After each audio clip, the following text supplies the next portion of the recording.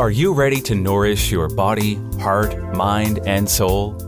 Welcome to The Spiritual Kitchen, a seasonal podcast providing interviews and inspirational feasts to fill the hole in the soul.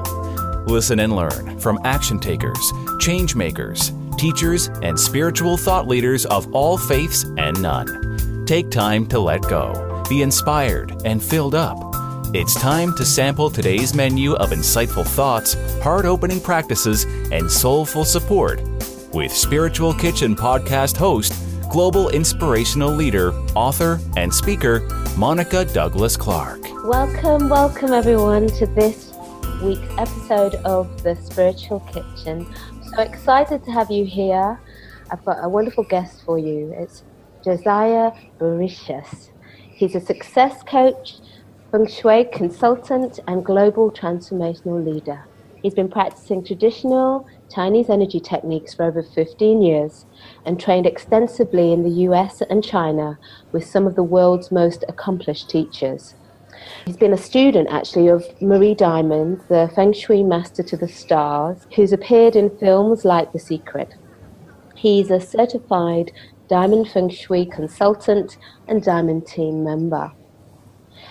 He's also worked at the Mindshift Institute Center for New Knowledge, inspired and supported by Apollo astronaut, physicist, and IONS founder, Dr. Edgar Mitchell. The Institute focuses on exploring spiritual phenomena through a scientific perspective. At the Institute, Josiah worked with global leaders in fields including consciousness, energy medicine, quantum physics, and much more. Welcome to the Spiritual Kitchen, Josiah. Thank you, Monica. It's fantastic to be here. I'm very happy to welcome you around the kitchen table to share with our guests and listeners. So, tell me, you've got such a wonderful range of skills. We've started with Chinese medicine, working at the Mindshift Institute, really getting this knowledge from so many people. What does that mean in terms of the work that you do now? Well, I think everything, that my whole background and my life experiences all feed into the work that I'm doing now.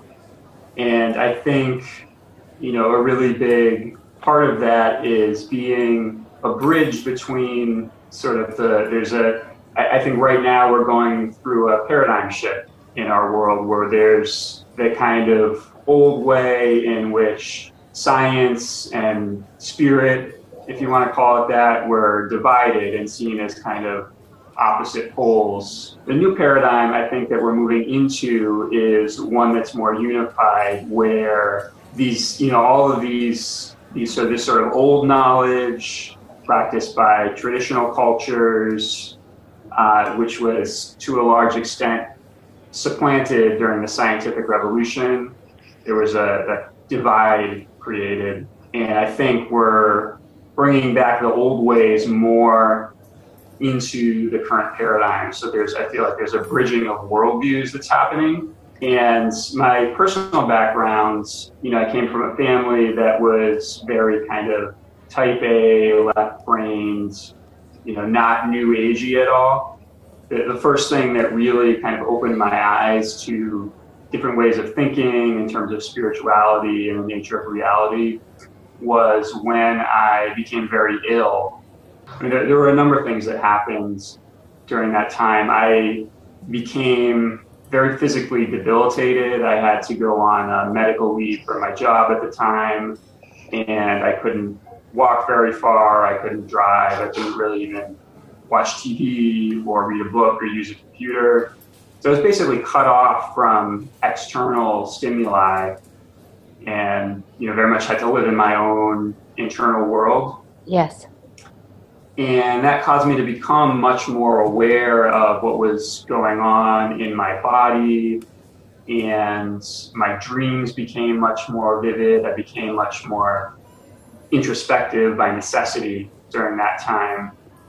And that was really when my big spiritual awakening happened, because I had been more of a skeptic up until that point. I became sort of open to meditation and things like that, but I still didn't believe in things like the energy theory that's behind Qigong, that you have energy channels in your body, and when they get blocked, that's why you get sick. And then you can open up those channels through a variety of methods, like diet, which I radically changed my diet during that time, and then I started practicing Qigong exercises.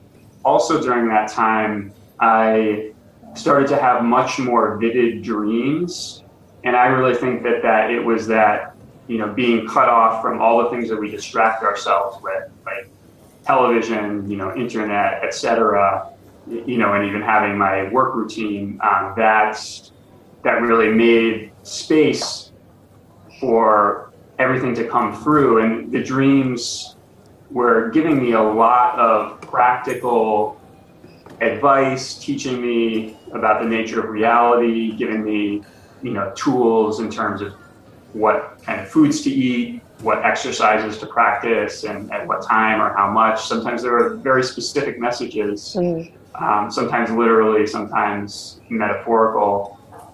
And I did have complete healing, and most of it happened in one day, actually. Right. I kept getting the message that basically our reality is the creation of our thoughts, and that if I believe that I was healthy, that I would be.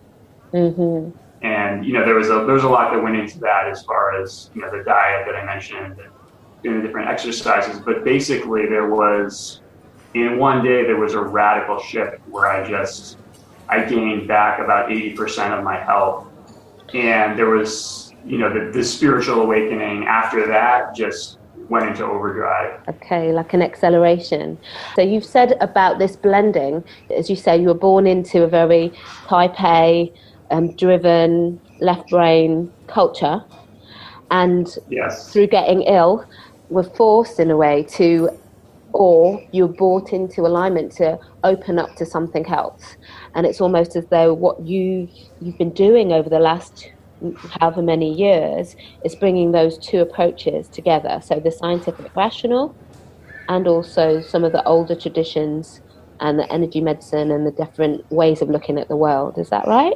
Yeah, that's correct. So if we think about the listeners on the Spiritual Kitchen, and that they're interested in your journey, and you've talked a bit about how you had this really radical day of healing after obviously lots of preparatory work. How does that fit with your big why and what you do now? I think, one, really important piece that I learned at that time is, just how much power we have to create, our lives the way we want to achieve our goals, and to live in the kind of world that we want to. A lot of people, very often struggle with the feeling of being powerless. And I think I've been reminded, and anytime I forget that, the universe has a way of reminding me that we do have control over our circumstances. We're not victims. And I think especially on a collective level, working together, I think we have the power to radically change our world in a very short time. So if there's one message that I can get across, I think it's that, we're not victims, and we have the power to create the kind of world that most people really want to live in. One that's more loving, more collaborative, where we have more of a collective consciousness, and we operate based on, the greater good. I suppose that would be my invitation to you, because if, for example, I was the proverbial fairy godmother and I could grant the wish now, what would be the one lasting impact that you would have on the world in your lifetime? Yeah, it would definitely be to make the kinds of things that I practice and that you practice and that the other guests on your podcast practice accessible to everyone. Because I think there's been, so much, you see it in families, there's tensions over, religion and spirituality, obviously on the political stage. But I think most of those differences are at the surface level. I think, if you look at the major religions in their pure forms, I think they all express basically the same set of basic truths about love and compassion, that we live in a spiritual world, a spiritual universe.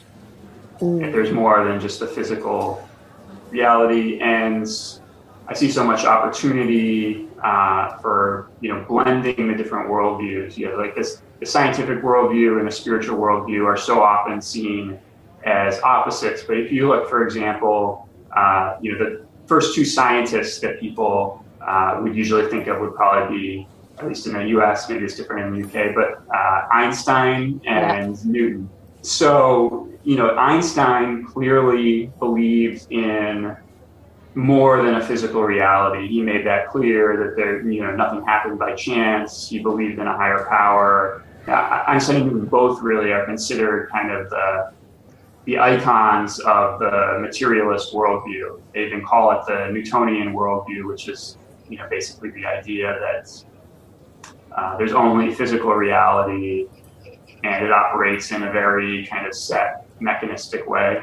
But Newton actually, it turned out when his papers were released in the 1930s, and this was a big shock to the world, that he had actually spent most of his time in the study of what we would consider to be spiritual or metaphysical research, like alchemy. He believed that he was chosen by God to interpret the Gospels and other things like that. So I think there's a lot more overlap between science and spirituality than is generally understood.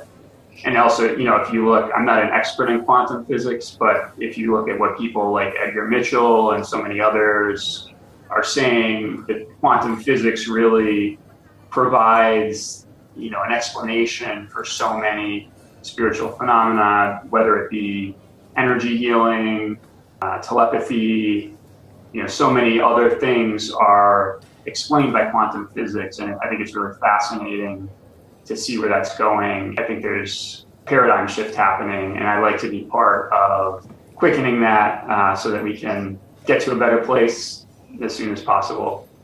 I definitely think you're part of that shift, and having the intention to open up these practices to as many people as possible is part of that wave of movement. And also just letting people know about alternative ways of looking at the world and being present in the world can help this shift to happen. I feel that's why we're both here. Bringing it into a very practical arena for our listeners now, let's move into your Spiritual Kitchen Feast. So the 3 practices that you would like to offer to the listeners to taste and test out your way of doing the work that you do.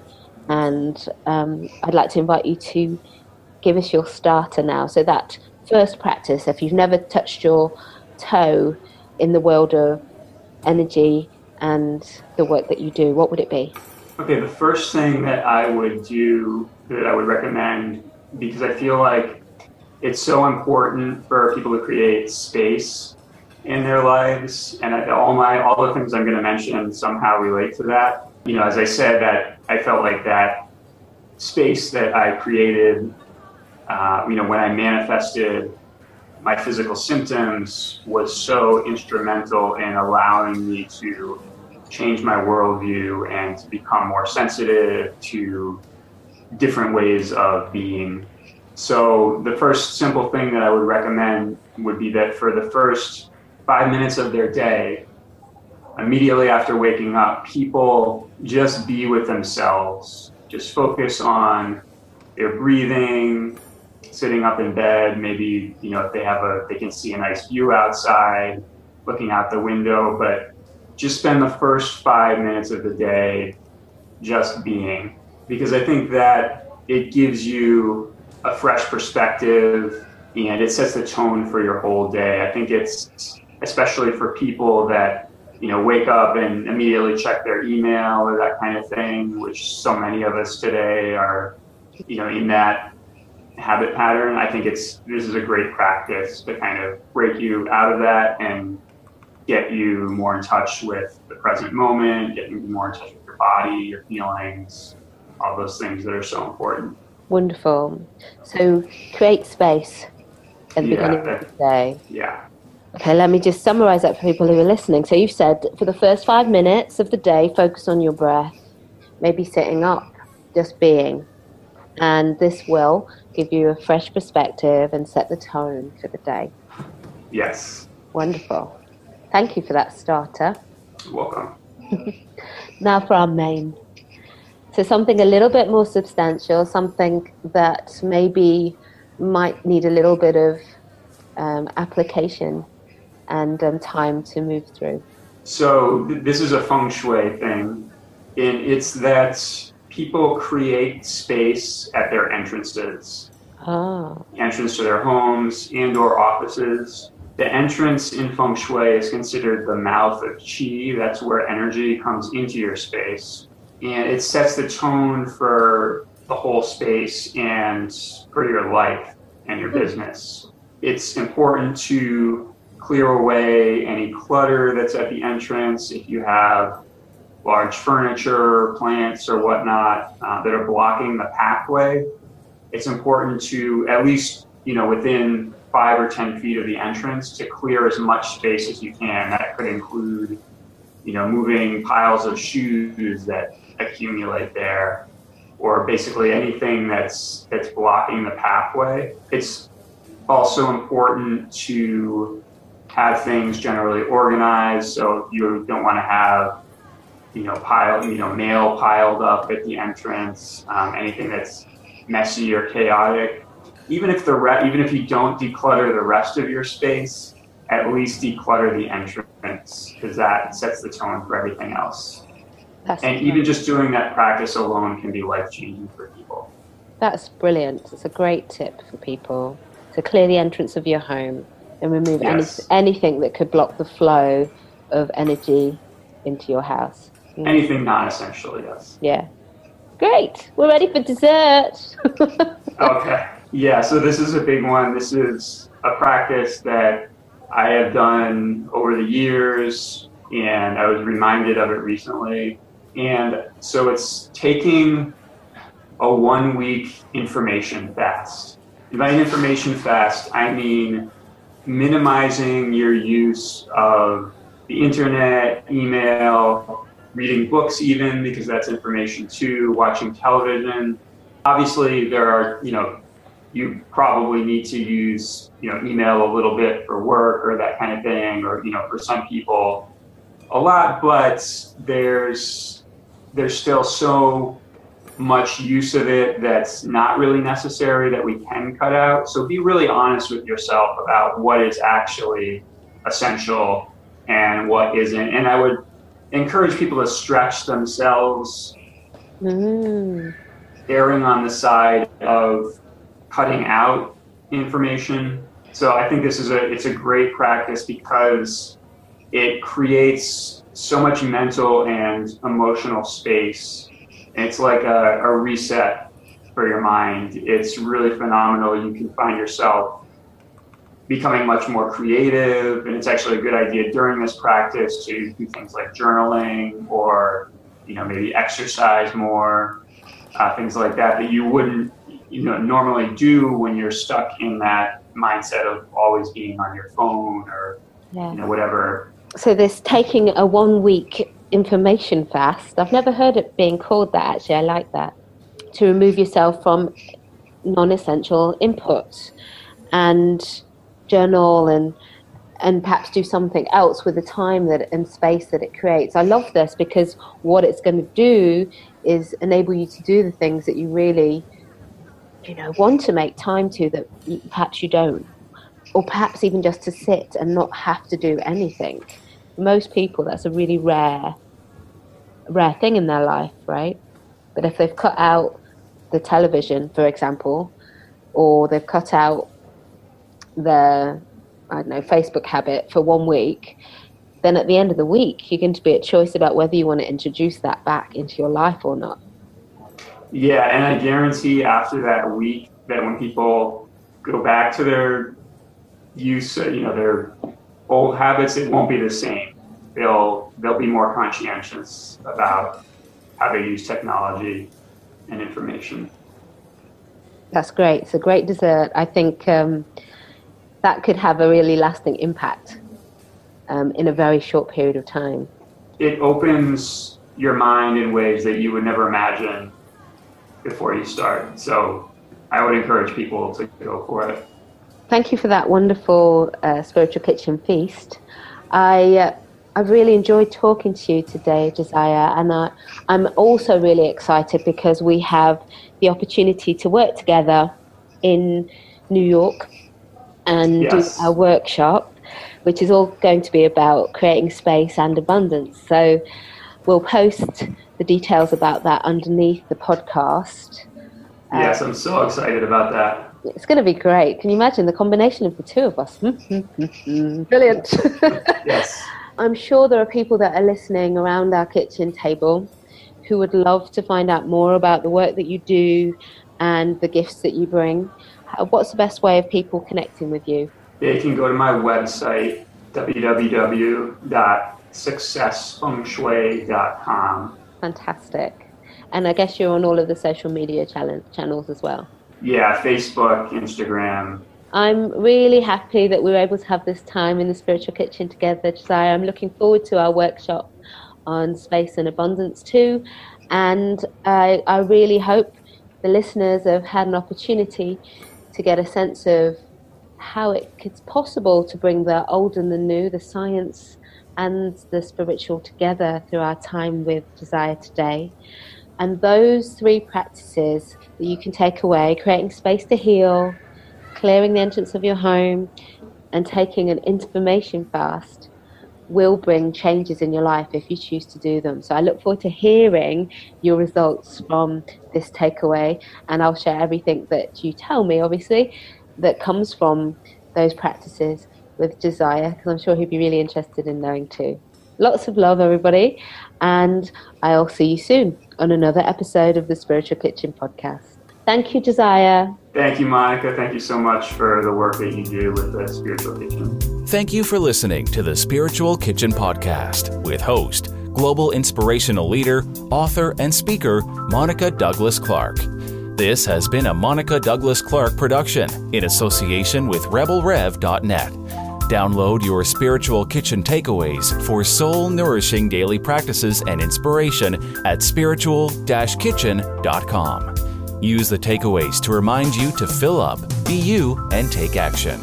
Share with friends and join us next time for another edition of the Spiritual Kitchen podcast at spiritual-kitchen.com.